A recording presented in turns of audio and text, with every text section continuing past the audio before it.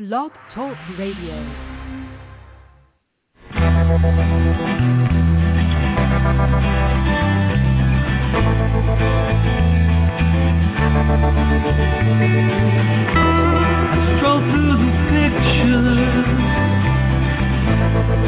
What I've left behind, feel once again.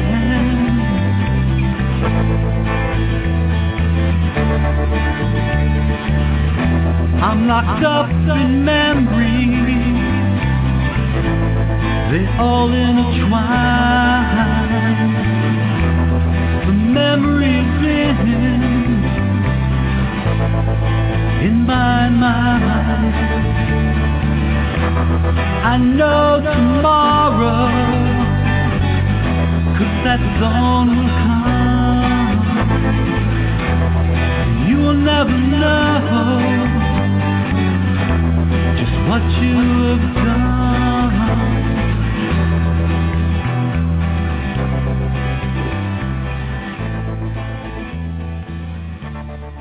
Good evening, everybody, and welcome to Stop Child Abuse Now, Scan Radio, and this is show number 3180. This show is recorded, and you can access it anytime on the NASCA website. That's nasca.org. I'm going to begin the show by telling you a little bit about NASCA, who is bringing you this show. NASCA is the National Association of Adult Survivors of Child Abuse. And here is their mission statement. We have a single purpose at NASCA: to address issues related to childhood abuse and trauma, including sexual assault, violent or physical abuse, emotional traumas, and neglect. And we do so with only two goals.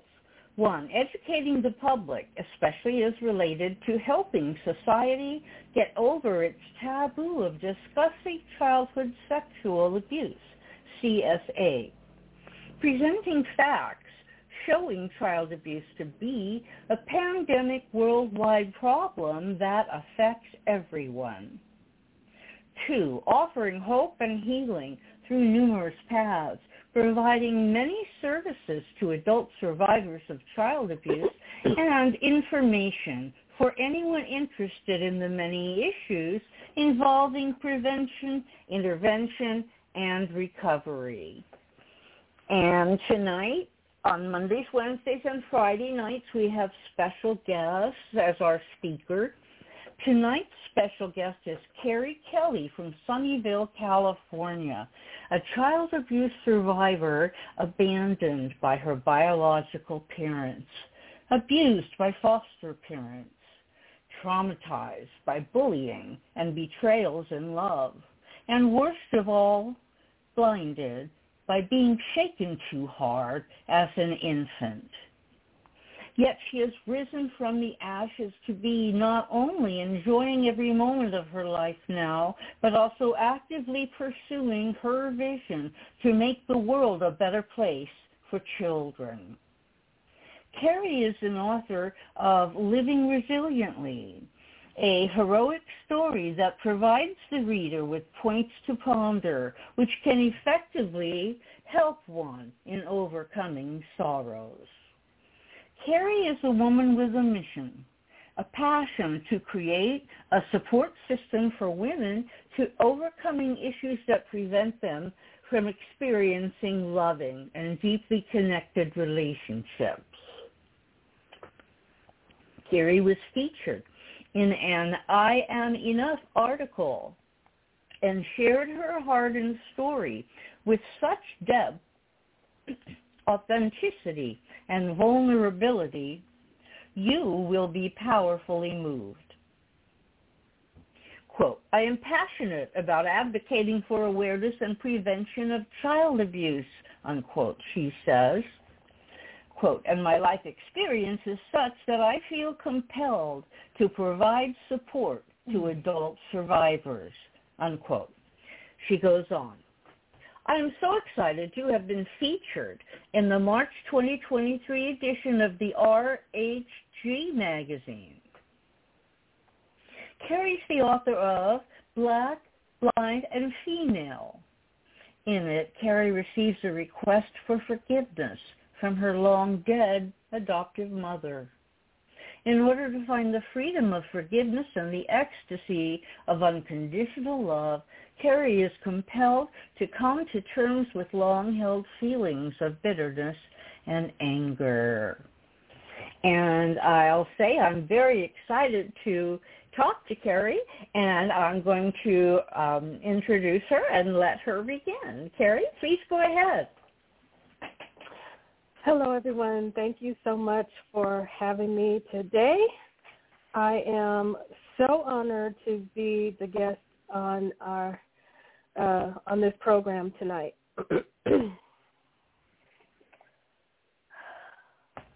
Well, we're honored to have you. Thank you so much for coming. Thank you.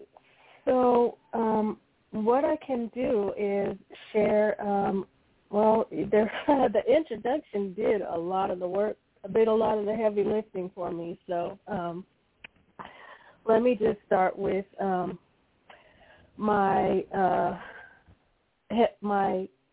eyesight is damaged because of shaken baby syndrome, but also at the same time I was being shaken, my head got bashed into a wall and fluid built up on my brain, and I didn't get medical attention for 10 whole days after that.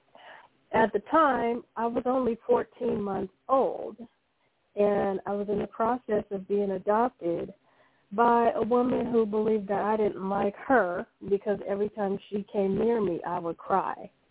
And her frustration resulted in that shaking me and bashing my head. So the end result of that is that I have lost some of my eyesight. My running joke is that I have enough eyesight to get in trouble, but not enough to get a driver's license. And I have seen the way some people that have normal eyesight drive, and I could drive just as bad. So I went back into the foster care system until I was 4 years old, and then I got adopted by another abusive family. And one of the things that fuels my work of now, today, is the fact that there were people that knew very clearly that the house I was being adopted into at 4 years old wasn't going to be a safe place. So all the abuse that I went through, once I found out that people knew and didn't speak up, I have internalized that to make me want to advocate for people that know something to do something. The other thing that happened is I met the social worker that placed me in that home, and she let me know that she did not like that family that she was placing me in, and she placed me anyway. So some of the work that I do now is connecting with some of the social workers that are working for the Department of Children and Family Services, and I tell them my story, and I also encourage them to find ways not to place children in a family that they themselves do not like. Some of the things that also took place while I was growing up is I found that I had a singing voice. When I was 8 years old, I was in the children's choir at the church, and I got to lead my very first song by myself at 8 years old. And I remember people that were in another room kind of peeking out the door, looking to see who was singing, because nobody had heard me sing before. So that was one thing. I think it helps if I could get some questions, or if there's any other questions that you might have for me to keep this going, because I feel like I have a lot of experiences that I could draw upon. I just need to, get them in order so this interview goes in a coherent way. Okay. Well, as I mentioned to you earlier, I read your book today, and I have some questions, some comments about it. That works. Yeah. I'm trying to find my notes. I don't know how to use this. Oh, here it is. I found it. I'm on Kindle. I'm on Kindle, and I looked up notes. I'm proud of myself. Okay. Great job. Our tech savvy kicks in at some point. I want to say this quote from page 27. I was not always happy and joyful about being alive. And I'm going to say that was like I was talking. I could have said that. I was not always happy. I am now, as you are now, from what I've read in your book. And so I'll just point out to the listening audience that there's hope. There is hope for a happy, fulfilled life. There really is. Absolutely. Okay. Absolutely. Yeah, it's not when you experience trauma at a very young age and you don't experience any healing for it, it can really keep you in a state of hopelessness and depression, and it makes you feel like you would like to throw your life away. I mean, there was a one-woman show that I did called From Garbage to Gold, and I actually wear a garbage bag and talk about how I felt like my life was no better than the trash. And the turnaround process was long, but what I can say is that there is a light inside. And no matter how dark the rest of the area is, if you can focus on a tiny light that is shining regardless of all the darkness, that is the little piece of hope that can turn everything around. It might start out as small as a pen light, but if you can focus on it, that light can get bigger and bigger and bigger, and it can turn into, a roaring flame that will light your passion and propel you to find the joy and focus on the joy. So that would be something that I would encourage any adult survivor that's feeling like they want to throw their life away. Find the joy that you can focus on in the moment, and just take that moment and hold on to that moment as long as you can until you're strong enough to do better. That's beautiful. Thank you. Another highlight I made was, I have learned that nothing takes the place of self-love. Yes, because if you don't have a level of love for yourself, you're not able to express it to other people. And there's this thing about misery loves company, but and misery like attracts like. So when you're miserable and you don't have self-love, you end up attracting people around you that don't love you either.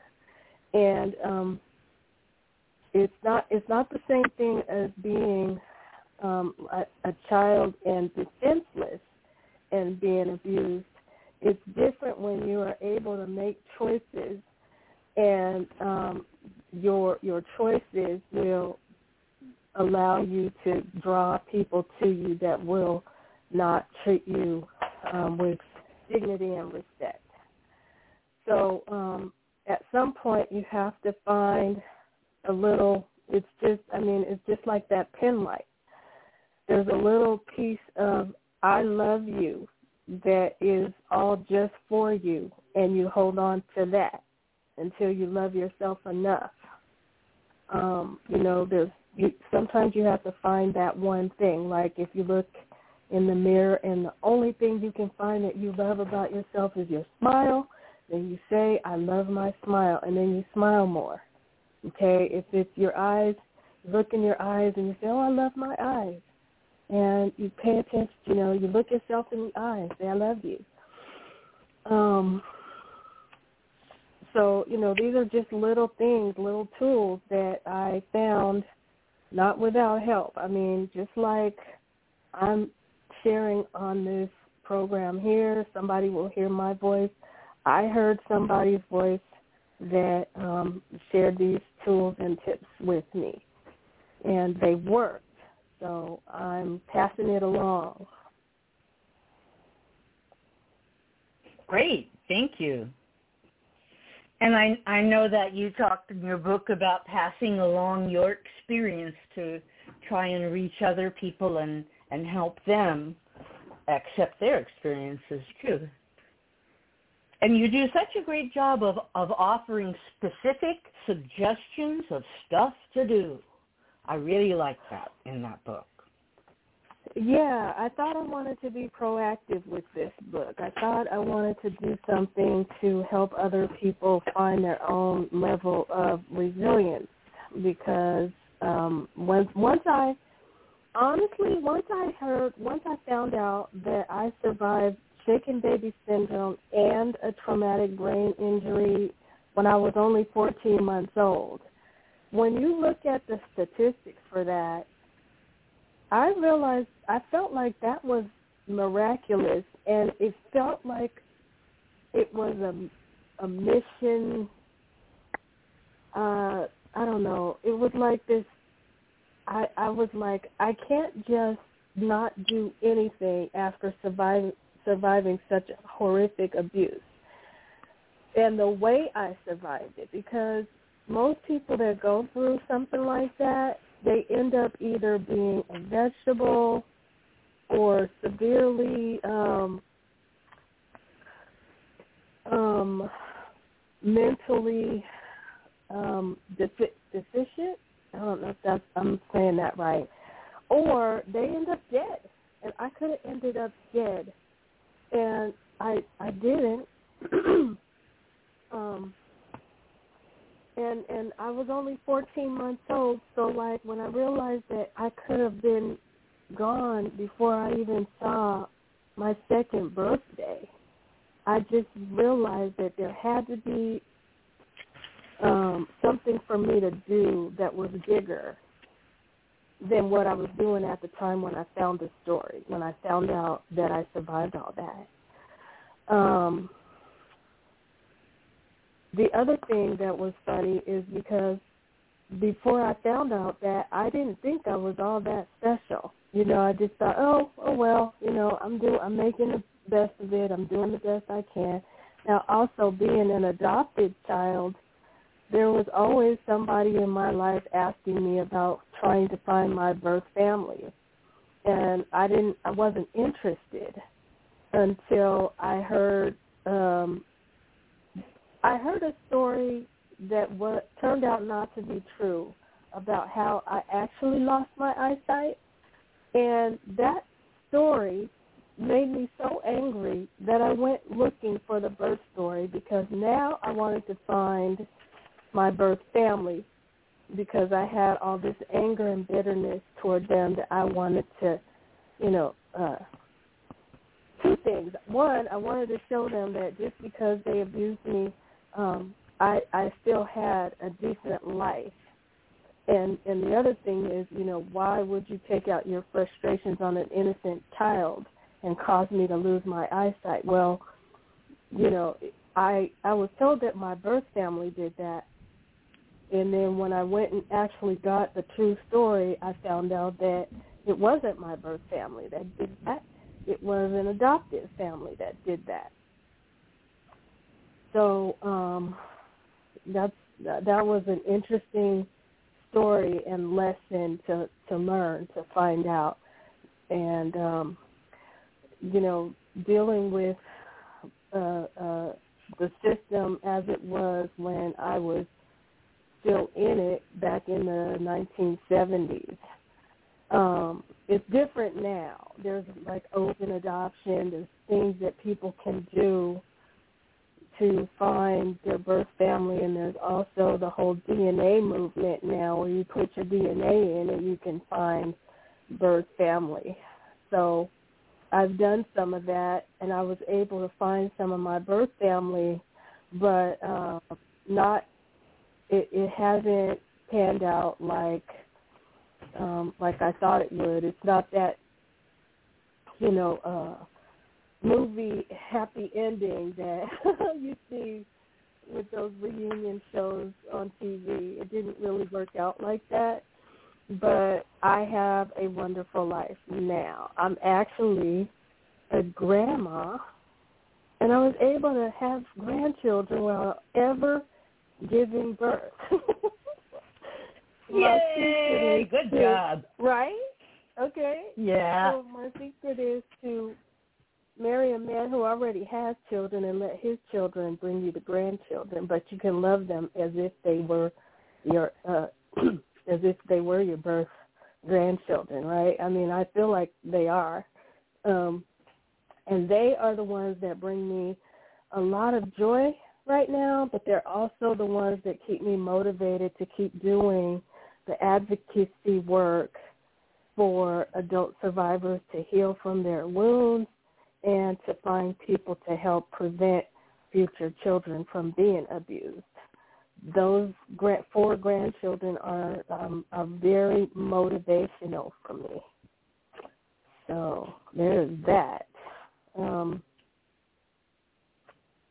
That's wonderful. Yeah, thank you. I like this line. I mean, I don't like this one. I recognize this line. I stayed with people who were not treating me well because I thought that was all I deserved. And I know that's why I stayed with partners for many years when it wasn't good, because I thought that was, I don't know that I thought that, consciously, but I felt so much shame that I think I did. Please tell us your experience with that. Oh, yes. That's what I was talking about when I said there's no substitute for self-love. That shame, that can just wrap around you and squeeze the love out of you because, you just, one thing about shame is that it keeps you secretive. Like, you don't want to tell anybody what you've been through because they're going to judge you or they're going to look down on you or it's going to be something. Your mind can tell you all the reasons why you can't tell anybody what you've been through. And then that attitude, that inner thought process, that inner mindset will cause you to hang on to something that looks like love that really isn't. I remember one of my relationships, I thought that because this person was so into me, like I thought because he didn't want me to spend time with anybody but him, to me that felt like unconditional love. But what it actually was, what it turned out to be, was his insecurity. Because he felt like he wasn't enough for me, that I would end up leaving him. And so any little bit that I spent, any little time or energy or attention that I spent with anybody else upset him. And for 2.5 years, I thought that was such a good thing. All he wants is me. I'm his whole world. And like, no, I felt smothered and just, it felt stifling. And the ironic thing is he's the one who broke up with me. And, like, after he left me, it took a while for me to feel the relief that was different now that I didn't have all that stifling, constricting energy around me. I was able to just be myself. And it was just a lot better. It was a lot better. But, like, it took him to leave me before I got there. Mhm. Yeah, I identify with that 100%. Yeah, I was in that relationship where I thought, oh, yeah, he just loves me so much. That's why he won't let me go out the door, Mhm. Exactly. Yeah. Yes. It can be challenging. Yeah, so let's see. One of the other things that is going on that I would love, now this is a question to put out on this network. I've been working on the next level of healing on this journey. And because there were people that knew that I was being abused and they didn't want to address it, I am looking for that answer, the answer to people, like if there is somebody that could give me this answer, the answer to this question. When you know there is an abuser and that they are they've been abusive to people, but you don't want to get them in trouble, so they're allowed to continue their abuse. I want to know, I want an answer to those people who don't want the abuser to get in trouble. Why don't you want that abuser to get in trouble? And why do you try to protect that abuser while that person is still being abusive? I don't know how else to put that. I can give you a scenario, like there's, the woman who knows that her the man she's married to is abusive to her children, and she knows this, but she will stay in that relationship. Why would you do that? And I'm wondering if there are if there's answers to that, like real answers to that. Because the reason why I'm going here is because if we can find why that abuser is protected and convince people that abuser should not be protected, I think it will reduce the level of child abuse. It may not knock it all the way out, but I think that it will reduce it significantly, because the statistics that we have only come from the ones that get reported. But when abusers are being protected, those numbers don't show up in the statistics. So we have a lot more child abuse going on than we know about, because those abusers are being protected. Yeah. I can respond to this, Kari, a little bit, because I asked people once why my mother protected my dad. She knew about it. Why would she do that? I've asked people over the years, and I've heard different answers. One answer is she was madly in love with them. One answer is she was terrified. I could see that. I could see her being in shock, at least at first, and being unable to respond because of the shock. I also can see desire to harm the child on the part of the mother, which I think might have been true in my mother's case. I think she was jealous of me. My dad told me she was. So, and I think she was mad that my dad was abusing me, and she blamed me. And so that's why she didn't stop it. So those are some ideas. I'd love to hear any other ideas. I'll give the phone number out, and if anybody wants to call and tell some other ideas about why, our phone number is 646-595-2118.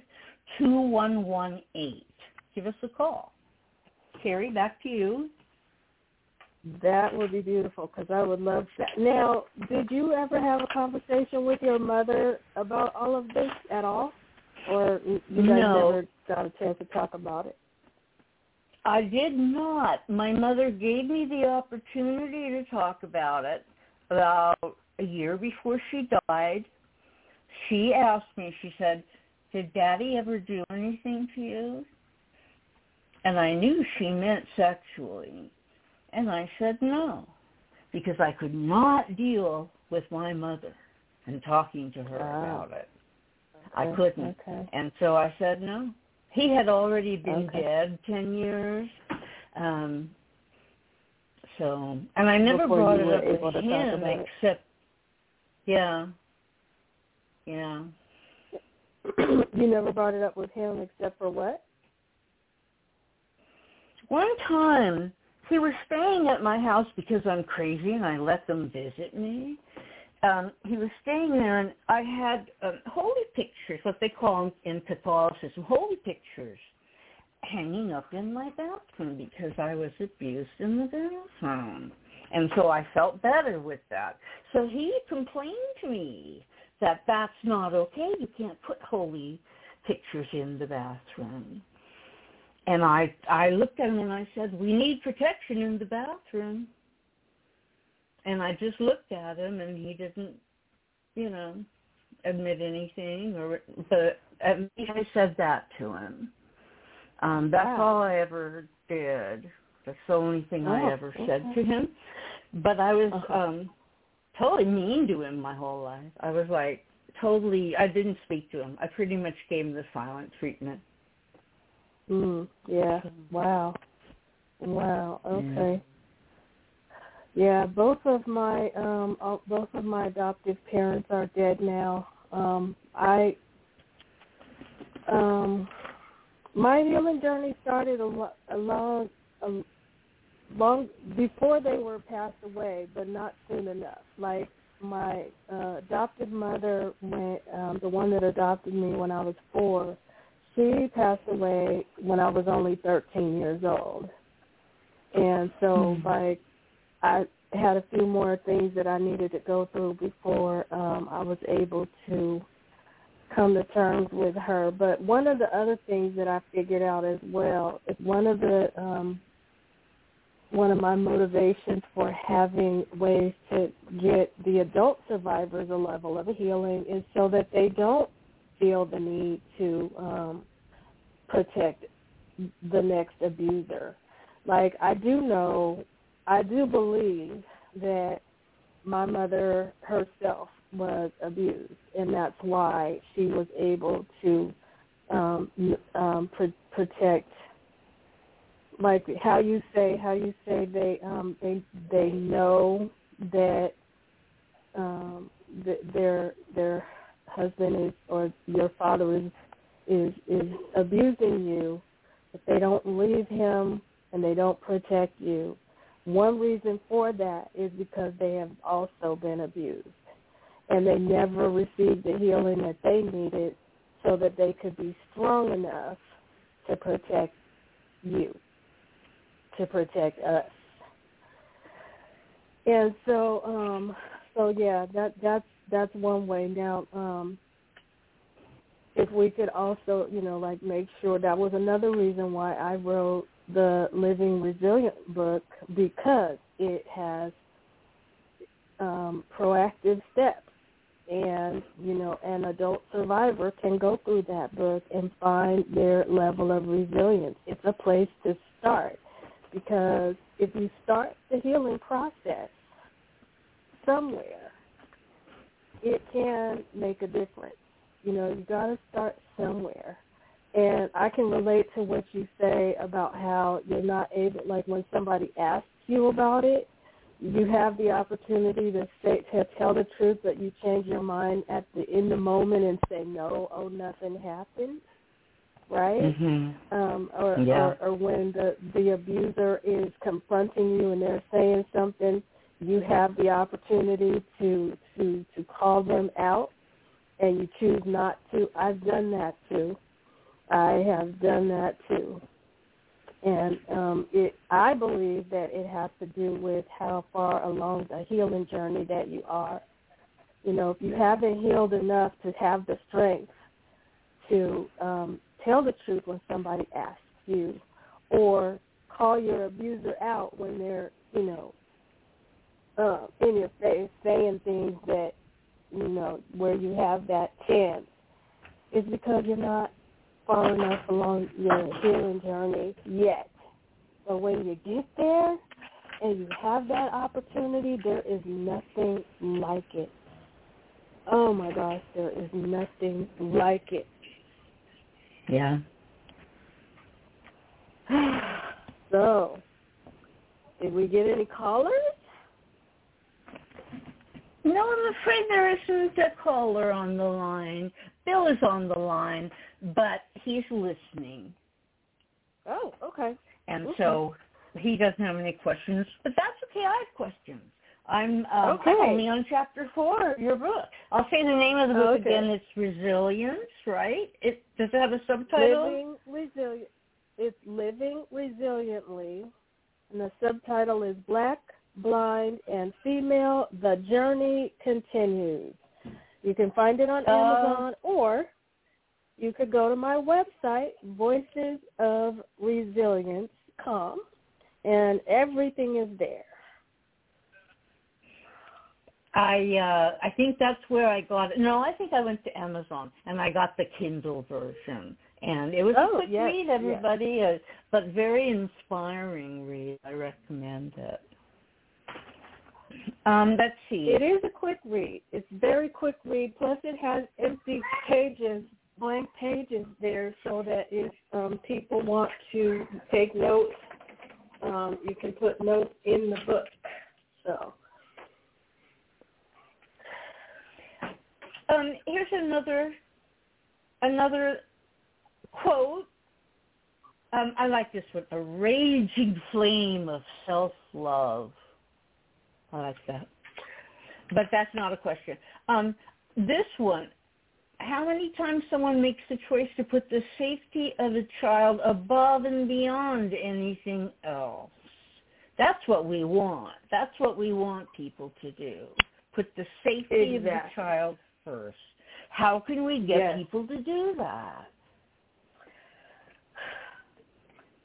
Like I said, that's where the healing of the adult survivors comes in, and it's the love of children. Like understanding that the child, the traumatized child, ends up growing up to be the unhealed or the wounded adult. Okay, so when that child hasn't gotten any healing, the choices and the decisions that they can make can have a wide-ranging effect on other people. For example, a traumatized child may grow up to be a CEO of a company, and that CEO may not treat the workers of that company with dignity and respect, because they have unhealed wounds, right? So Yeah.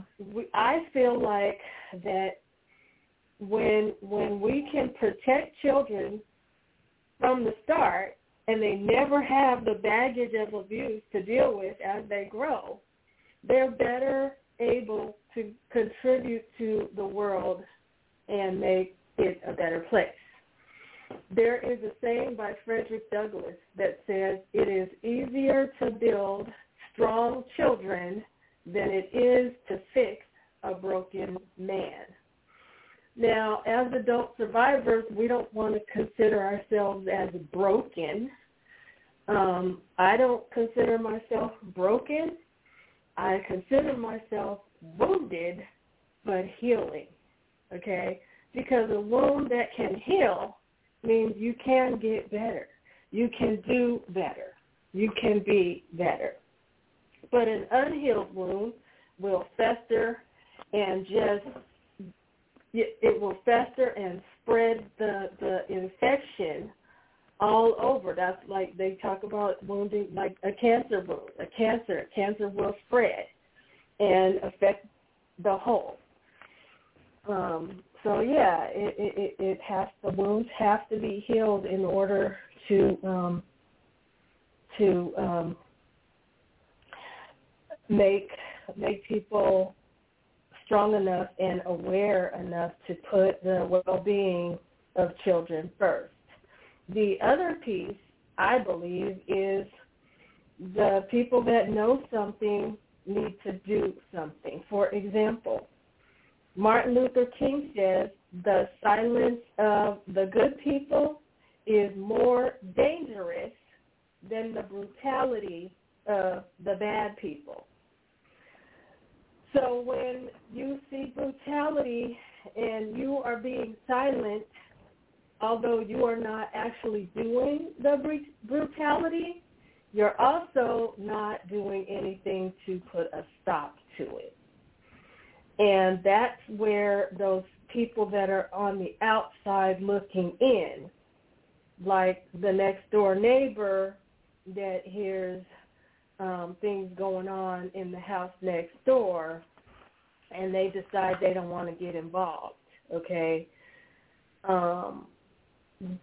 When you understand that next door neighbor abuse and the abuse that's going on next door might spill over to your house, you might think twice about not saying anything, right?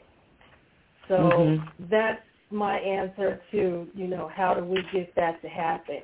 And I think organizations like this one, the NASCA, National Association of Adult Survivors of Child Abuse, and the SCAN, what was the SCAN? It was Stop Child Abuse Now? Yes, Stop Child Abuse Now. These organizations are ways to get the word out and get the work done. So that these are also ways that give me a lot of hope because there's people out there doing it. So I am grateful for that. Yes, I am too. There are so many organizations out there doing good work to stop child abuse and to give support to adult survivors of child abuse. Of course, NASCA is one of the big ones. Let's see. How about this one? I'm feeling wounded. I'll find something that will help me feel better. I love that. Yeah, now that comes from my definition of what forgiveness is. My definition of forgiveness is for me to hurt and suffer less even though I am wounded.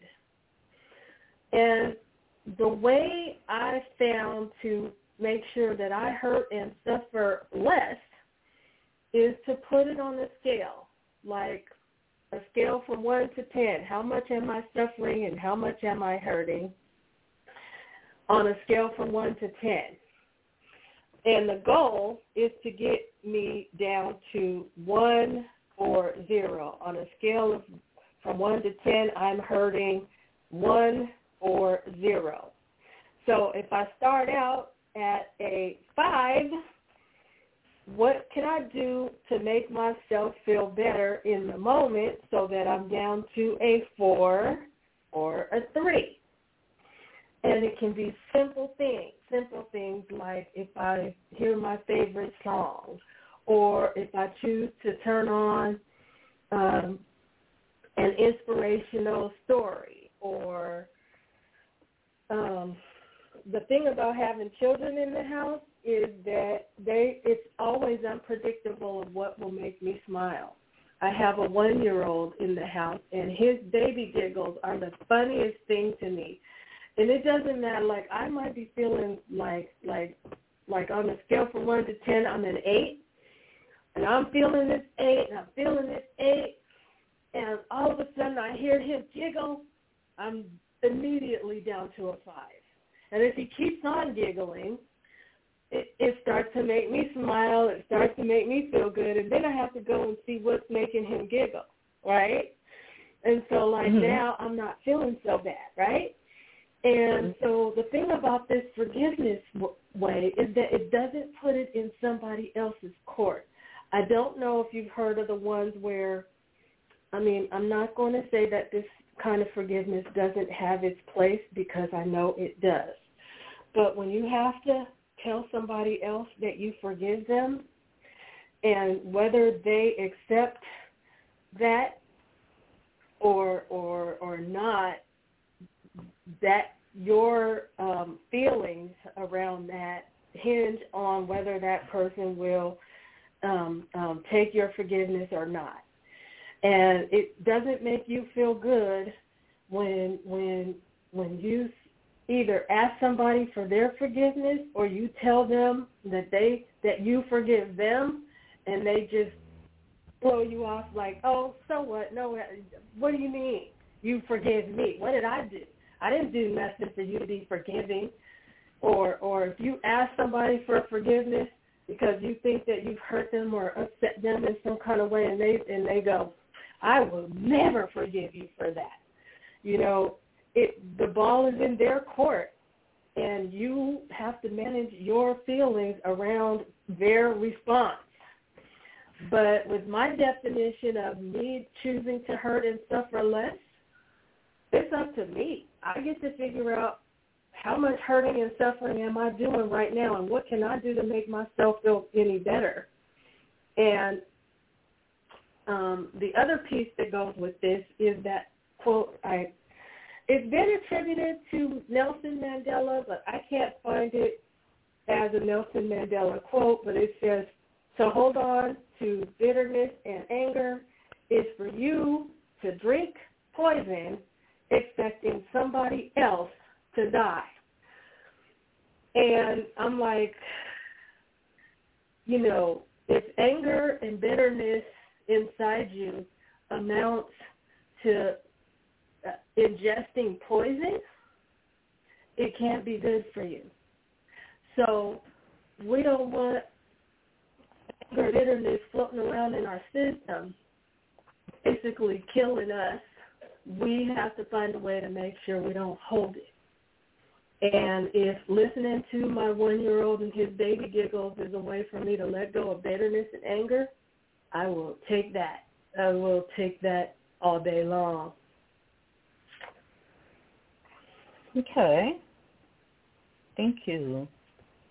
How about this one? Don't tone yourself down. In fact, tone yourself up. I love that one, too. Oh, okay. Now, that one I wrote specifically for us performers, or people that they have this big personality. Now, I put on one-woman shows, and I started doing that because I wanted to give people a front row seat of what it looks like when a child is going through abuse. The first show that I did was called Somebody Else's Child. And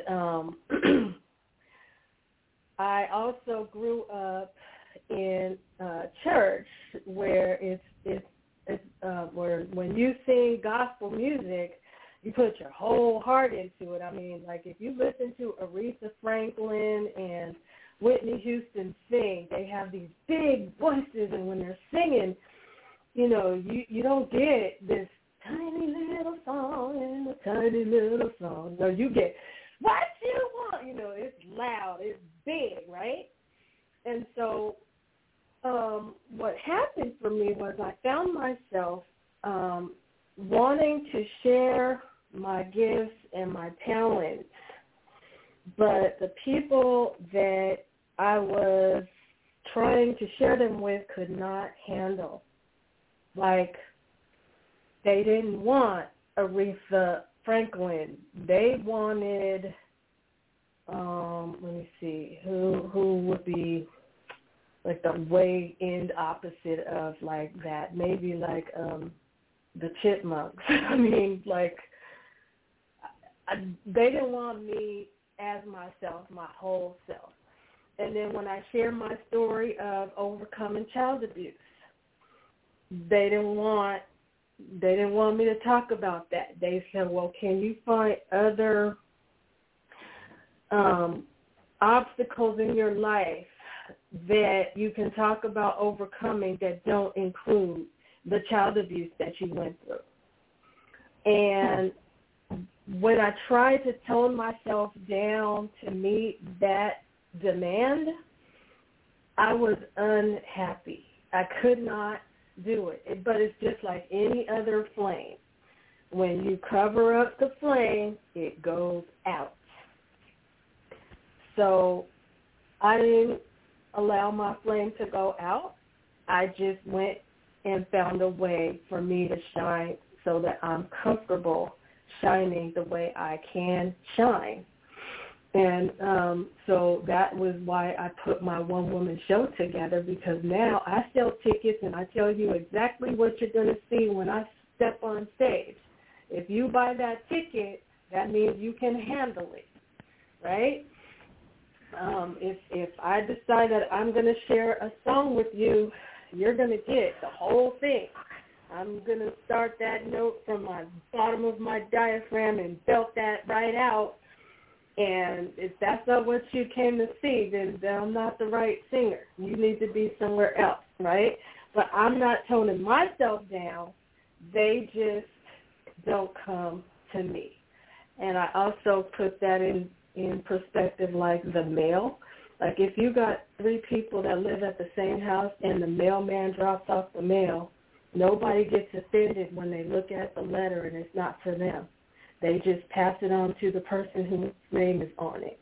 My message may not be for person A, but if it resonates with person B, that's who the message is for. And I don't get mad if person A couldn't get me. They didn't understand. They didn't know what I was talking about. They couldn't relate at all. But I don't want person A getting mad because I'm sharing my message if they don't get and they don't understand. Because person B got it and it means something to them and it made a difference in their life. So that person A just needs to go ahead and find the message with their name on it that they can relate to that works for them. Mm-hmm. How we doing?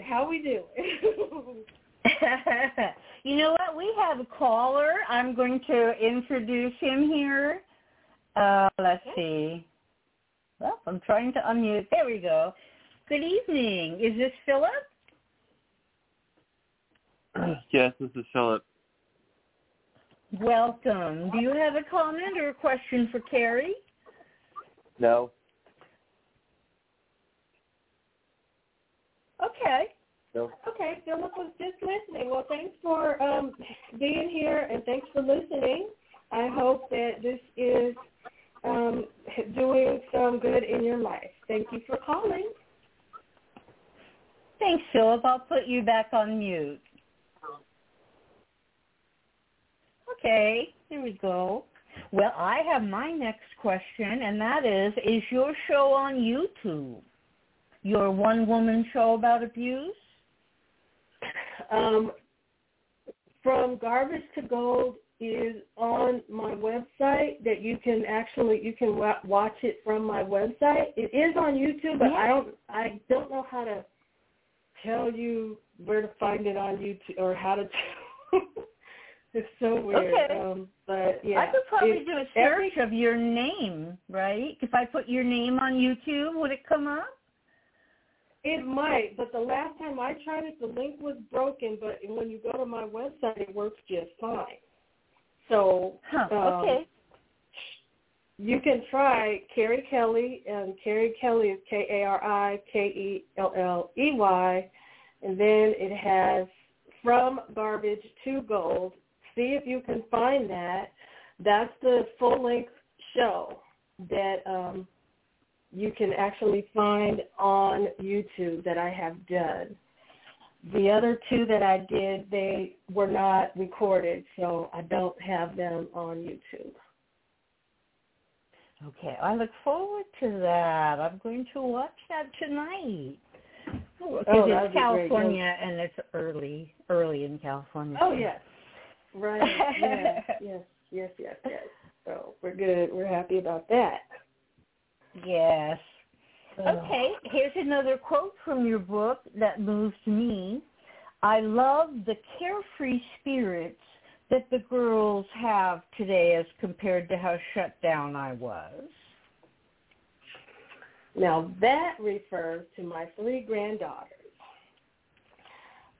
When they came to live with us, they were 7, 4, and 6 weeks old, right? So yeah. I got to watch them grow up. Now they're like 14, 12, and almost 8. Actually, 2 of them have birthdays this month. One turns 8, and the other one turns, I think, 15, either 15 or 16. I can't remember now. But because I remember what it was like for me when I was their age, I can see the way they're different, the way they are different. Like they get to like freely speak their mind to people. They don't look down when they're speaking. They look at you, they talk to you, and they just have this confidence. And then the other thing is that they're very strong-willed. Like, I never worry about them getting picked on. Like, I got picked on. They will never get picked on because they will stand up for themselves, all 3 of them. And so that's where that quote comes from. And I put a lot of that in my one-woman show, From Garbage to Gold. It was contrasting them at their ages when they came to live with us and what my life was like when I was their age. And 8, 4, and 6 weeks, my life looked a lot different than theirs does. And, I was like, my whole life was way different. It was something else. So, that's where that quote comes from. I'd like to comment on my experience with that, and that is that my granddaughter, I just have one grandchild, she's 15. She looks exactly like me. I put up pictures of me in high school, looks like her. Anyway, she always has looked like me, and we have a similar personality. She has like all this, I love the theater, I love to sing, I want to write a book, very creative. And I was that way. I was very creative, but it was always pushed down in me, and I got to be where I was too scared to show anybody anything I made. And it it was such a joy. It has been such a joy to watch her grow up, because it's like, wow, that's what I would have been, you know? And I'm not like jealous or anything. I'm delighted, just delighted with her life, and realizing how damaged I was. Well, yeah. I'm doing it now. I'm doing monologues. Right. Yeah, that it can happen. Now, I will tell you, there were days when I did get jealous. Like, you know, the carefree spirit and the way they were able to just run around and be carefree about things. Oh, man, I would feel some kind of way. I was like, man, I wish I could have been like that when I was their age. You know. But it's not the type of jealousy that would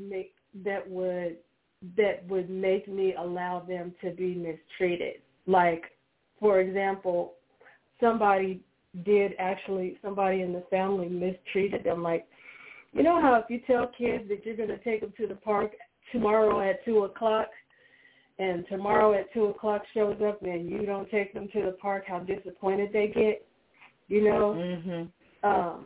One of my family members did that to the girls, and I was so angry with her. I didn't speak to her for 3 weeks because she hurt their feelings. That's the kind of, like, protection I have for them, but I definitely got jealous when you know, they get to be carefree and, you know, just all this like energy, and, you know, like my whole upbringing, little girls should be seen and not heard, and, you know, any creativity, well, like my voice was my creativity, and my mother would tell me 2 things. Number one, if I was singing something that was not gospel, that's the devil's music, right? Or if I was singing gospel and she didn't want to hear it anymore, shut up all that noise, right? And so, you know, my creativity got shut down. And I mean, even to this day, there are things that I will not do that are in the creative space, like vision boards where people want to, like, cut out pictures and put them on a vision board. I do not like that exercise. I will not do it.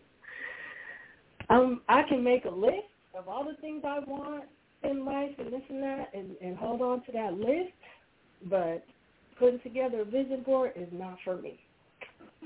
You know, there's just things that I realize, like you know, they can draw. They draw, you know, they draw pictures. They like to,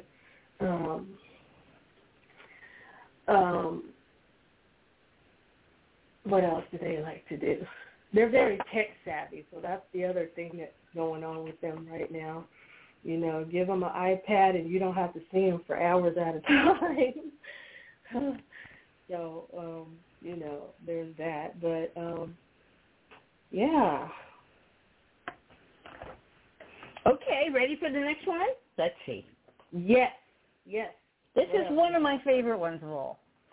I strive to take steps each day to build what matters to me.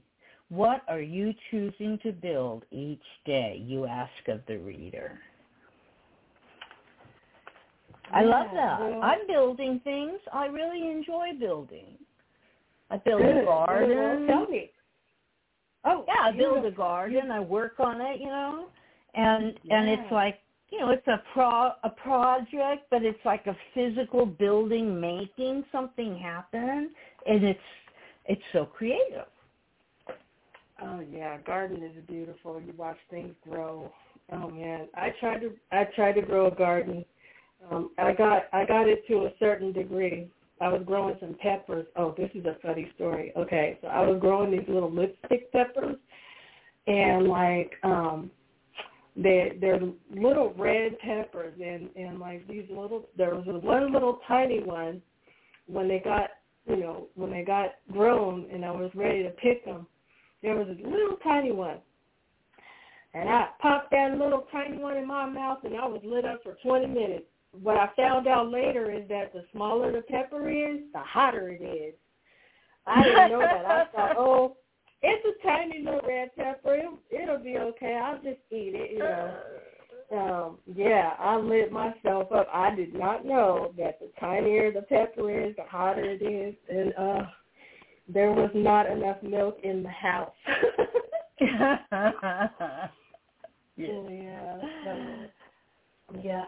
Gardening. And I saw. Go ahead. No, I was going to ask you about your. Go ahead. About my what? Okay. We keep stepping on each other. I would like to know about your support system for women. It says you have a passion to create a support system for women overcoming issues that prevent them from experiencing loving and deeply connected relationships. Tell me about that support system. That is basically where when you, as an adult survivor, and it's kind of connected to that self-love connection. We talk to each other about how we are showing ourselves love, and then we kind of track it to see if it's growing, if we're loving ourselves more and loving yourselves more. And one of the ways that happens is if you are already in a relationship, that there needs to be some changes in it. Are you advocating to make those changes so that the relationship is working better? Because as you love yourself, you are no longer able to tolerate mistreatment and disrespect and like that. So, you find a way to track your self-love, and when you have scenarios that come up, this is how you know whether that self-love is growing or if you need a little more support around it, because people will treat you the way you allow them to treat you. And when you start to self-advocate and say, no, this is not acceptable, I refuse to allow you to treat me this way, that is a sign that your self-love is growing. Mm-hmm. Okay. Let's see. I'm going through the back of the book. Let's see. It looks like Bill would like to have a question or comment. I'm going to put him in. Are you there, Bill? Hi, ladies. How you doing? Hi. How are you? Hi. I've been listening to the whole show, and I've been working in the background. I heard our wonderful host here. She's doing a great job. Tell you that, but I just listened to the whole show, and I'm kind of jealous because you guys are laughing and having a good time. I don't do that when I host a show. Geez. You're giggling with each other. Which, you know what, considering where we've come from, and especially, how difficult it's been to get to this place, to be laughing now is a big deal. Don't you agree, Kari? I mean, it's like... Oh, yes. I absolutely it's almost agree. Miraculous. Because I understand that both of you were both, it wasn't a strained laugh. You were both, laughing from the bottom of your chest, Oh, yes. Oh, yes. Definitely. But I think that's one of the proof positives that, that healing matters, because believe me, in not so long ago, probably each one of us could say, I couldn't laugh for very much for years. That's the way it was. We didn't have anything to laugh about. Exactly. But, I agree. Yeah, but on our healing journey, we do. Mm-hmm. So yes. I'm very happy that you came on, Kari, and that we got to talk about. You guys got to talk about some of your books and so forth, and how you do things, because you're a pretty prolific writer, I think, the way I see it. But anyway, I've done some. Yeah. Go ahead. Anyway, I was just going to say, yes, I have contributed to some anthologies, and then this Living Resilient book is the second solo book that I've done. So, yeah. Right. But journaling is a jackpot. Journaling is a jackpot. When you write, you are able to express a lot of things that you may not be able to speak with your voice, but you can write it. So it's very cathartic, so I recommend journaling as well. It's something I've not done yet, but a lot of people do it, and I know it's really beneficial for them. But I've done all these shows, but I haven't journaled. I've done 30, what is it, 30, what is it, Annie, 3,200 shows or something? Oh, let me see, 3,180. That's wow. 3,200. Wow. Yeah. Now, see, I think there's a book there. I think there's a lot. There's a lot on the record there, but I don't have time to write. I can't stop. This is why, I had to take advantage of the time tonight and wasn't there for the whole show. Well, I was listening, and I'm making a comment now, but I couldn't be engaged all show long because I have work that I normally do, setting up for next week. Frankly, it's what it is on Friday nights. So anyway, you both gave me that opportunity. I really appreciate Annie jumping in, and I really appreciate you're committing to coming on the show, Kari, and I'm glad that you did. It's nice to get to know you.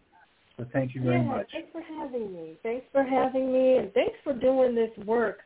Thank you for having this kind of venue because it is definitely needed, someplace for the adult survivors to go to get some support because, like I said, if the adult survivors can find healing, that makes the pool bigger for protecting the children so we have less child abuse.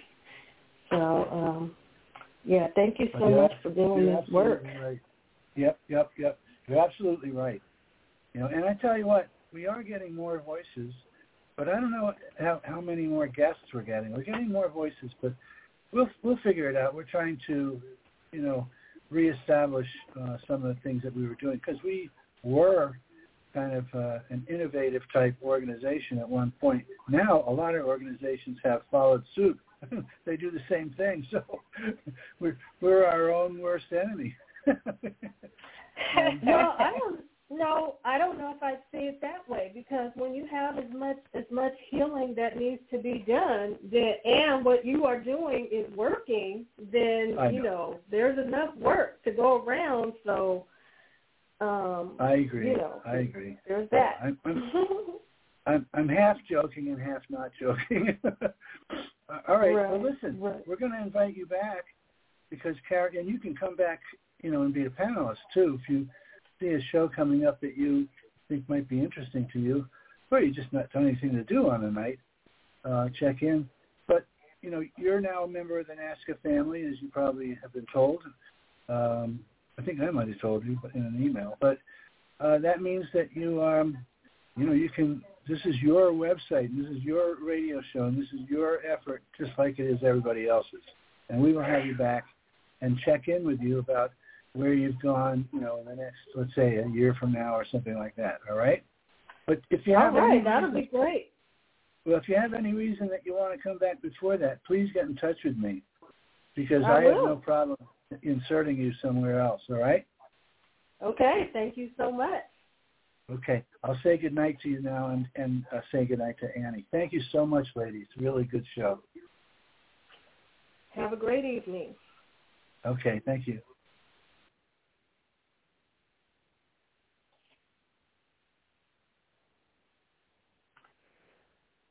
So, Annie, did you have any more quotes or comments or anything? I do.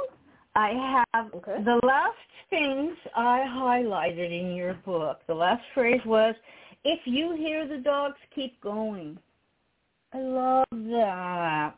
And another one was, if you want a taste of freedom, keep going. And I know that feeling of hearing the dogs, of just feeling like someone is after me and I'm terrified. But now I don't hear the dogs anymore. I'm not scared anymore. But I'm still going to keep going because I got that taste of freedom, the freedom of healing. Beautiful. Yes. That quote is actually from Harriet Tubman. Back in her time, those were literal dogs. And freedom meant something completely different when she was saying it. But, for today's metaphor, the use of that quote to make the metaphor, the dogs that I'm thinking of are those voices, those very loud voices that are either inside your head or they're actual people trying to keep you stuck, trying to keep you from realizing your full potential. If you have a certain dream or a certain goal that you're trying to reach, and either your inner critic or the people around you that want to share their reasons why you maybe shouldn't do this and shouldn't do that, and what if and what will happen if you, and what are you going to do when that doesn't go the way you want, and all of that. Those are the voices. But if you really set your mind and, decide to tune them out, you can reach for your dream, your goals, and the freedom that you want your life to look like. And I know what you mean about tasting that freedom. I mean, like the freedom of just sharing my story, like sharing what I've been through and the healing process of it all, and just getting that feedback after I've done this. Like, there might be somebody that will reach out after this call is over to say that it mattered. Something that they heard on this call makes a difference for them. That has happened to me numerous times. And it shows up when, I'm not sure if this ever happens to other adult survivors, but when you get to the point where you're sharing your story, and then there's that one day where you don't feel like sharing your story, like, I don't want to open up all those wounds. I don't want to talk about this anymore. I don't feel like it. And then somebody will call you, or you'll get an email or a text message from somebody that heard you speak before. They heard parts of your story, and they say, I saw this and that and the other thing, and I remembered what you said. If you see something, say something. So I called CPS because I thought, and that is those are the ones that keep me going. Those are the ones that make me feel like, okay, I'll share my story one more time.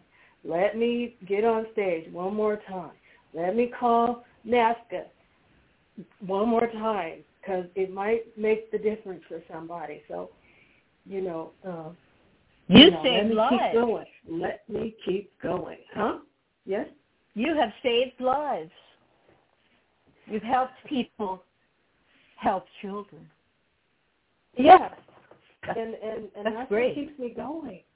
That's what keeps me going. That when I hit that wall, I realize that it's bigger than me, and that's the other reason why I think it's a big deal that I survived at 14 months old, something horrific that could have killed me. But I'm still here today. I am 53 years old. Yay!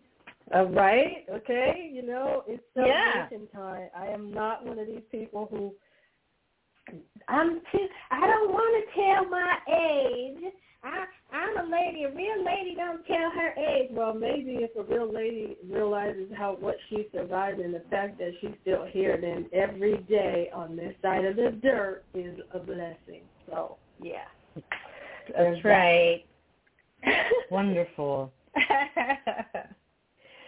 Okay. Well, part of your book was about kiss and make it better. When a little one has an owie, you kiss it and make it better. Yes.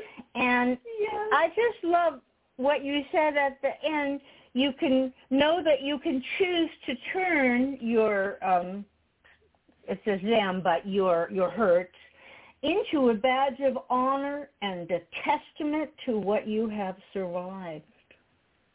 So it's not something to be ashamed of because we have no guilt in it. It's not something to be ashamed of. We can be proud to say, I survived this, and I'm going to help other people. Yeah. Absolutely. And, and I am so grateful for this platform and a place where we can come and share our stories so that if it helps somebody else, then our job is done. There's like a few more minutes here, and let me, if I can, just share a piece of a little song that also is like the theme song. It's like my anthem song for the work that I'm doing. And anybody that's doing this kind of work, you can take the words of this song and apply them. And it's called If I Can Help Somebody. If I can help somebody as I pass along, if I can cheer somebody with a word or a song, if I can show somebody that they're traveling wrong, then my living shall not be in vain. That is my theme song. That is the song that I use to keep me going. Thank you. Did you write that song? No. What is her name? Alma Basil. What is her last name? It was written in 1945 by Alma Basil, and I cannot remember her last name, but I used to know it by heart. Alma Basil. But you can find it. Actually, Mahalia Jackson made it famous, but Alma wrote it, and she was a piano player back in 1945. She wrote that song. So, But, thank you for singing that. It was very beautiful and very wonderful words. What a great sentiment. Thank you. We have 6 minutes and 30 seconds left, and so I would like if you would tell the audience again about the titles of your books and where to find them, your website, and your one-woman play. Just remind them of where they can see all of this. Okay. Everything can be found on my website, voicesofresilience.com, all one word. You can find my books, my anthologies, my one-woman shows, some of my Toastmaster speeches. I was a star of an 8-minute documentary called Gifted Messenger. You can find that there. And you can follow me on all my social media on my website. Everything that you want to see is there. I also have a newsletter that I'm sending out. So if you want to join the newsletter, there's a place for that. And that is the letter that I send out once a month to let people know what happened the month before and what to look forward to in the month coming up. So, there's a lot going on. And that's where you can find everything. All right. That's where I'm going to go after the show is over, because I want to see the one-woman show. I'm trying to put together a one-woman show because I do monologues and I do costumes. I do monologues of famous women, like I did Annie Oakley. Wow. Yeah. Oh, and wow. Mrs. Claus. I did Mrs. Claus. You don't hear much from her. So I'm hoping to put together my little stories and make a one-woman show like what you have done. That's great. I can't wait to watch it. Okay, you'll be great. You'll do great when you do yours. I'm looking forward to it, and let me know when you do it so I can support you. Thank you. I'm thinking maybe I could put a monologue on YouTube. I haven't done that yet, but maybe I will. Yeah, it can be done. It can Gotta be put done. These costumes to use.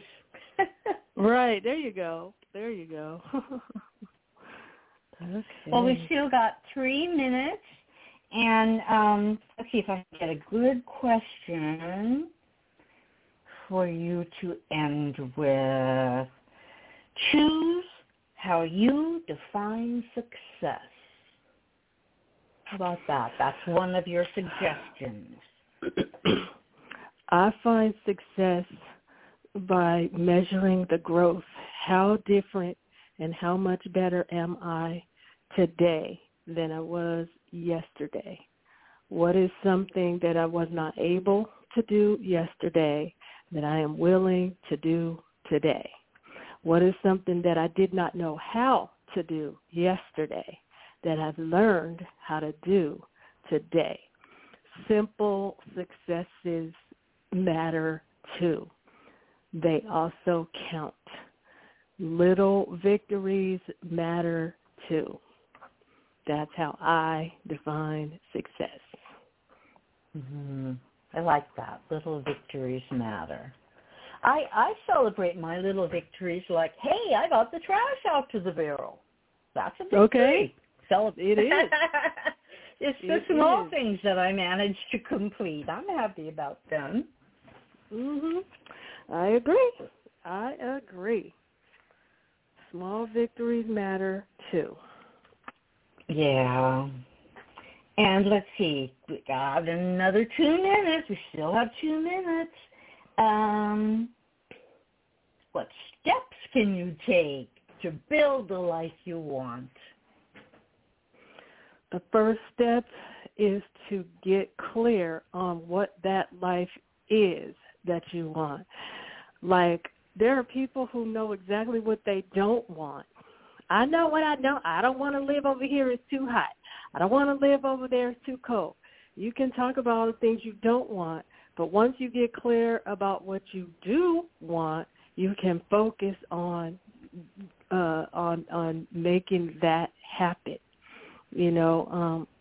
Like it kind of works like a diet. If you know what size you want to get to, you can build yourself up to that.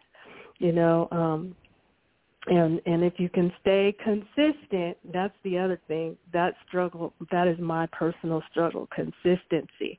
I can be on a diet for 3 days, but day 4, that's a challenge. Day 5 is a bigger challenge, right? So the consistency is the other. First thing is clarity. Second thing is consistency. And that's how you build the life that you want. Beautiful. Thank you. And thank you again for being our guest tonight. I hope that I will hear you on the radio. You can call into any show and become a panelist, Kari, and make comments and ask questions of the other guests. I would love to hear you. And I'm going to say this has been Stop Child Abuse Now Scan Radio Show number 3180. And I am Annie Margus, and I'm going to play the music now. Good night. I'll know tomorrow, 'cause that dawn was done. You are forgotten after all that you've done. I know tomorrow, that dawn was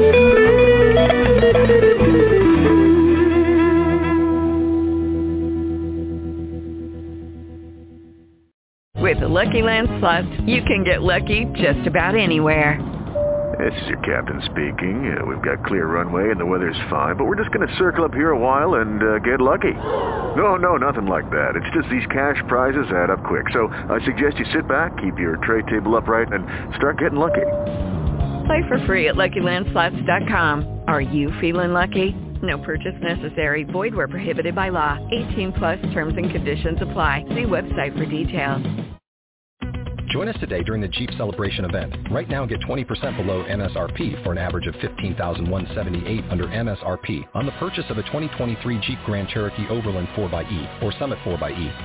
Not compatible with lease offers or with any other consumer incentive offers. $15,178 average based on 20% below average MSRP from all 2023 Grand Cherokee Overland 4xE and Summit 4xE models in dealer stock. Residency restrictions apply. Take retail delivery from dealer stock by 4/1. Jeep is a registered trademark.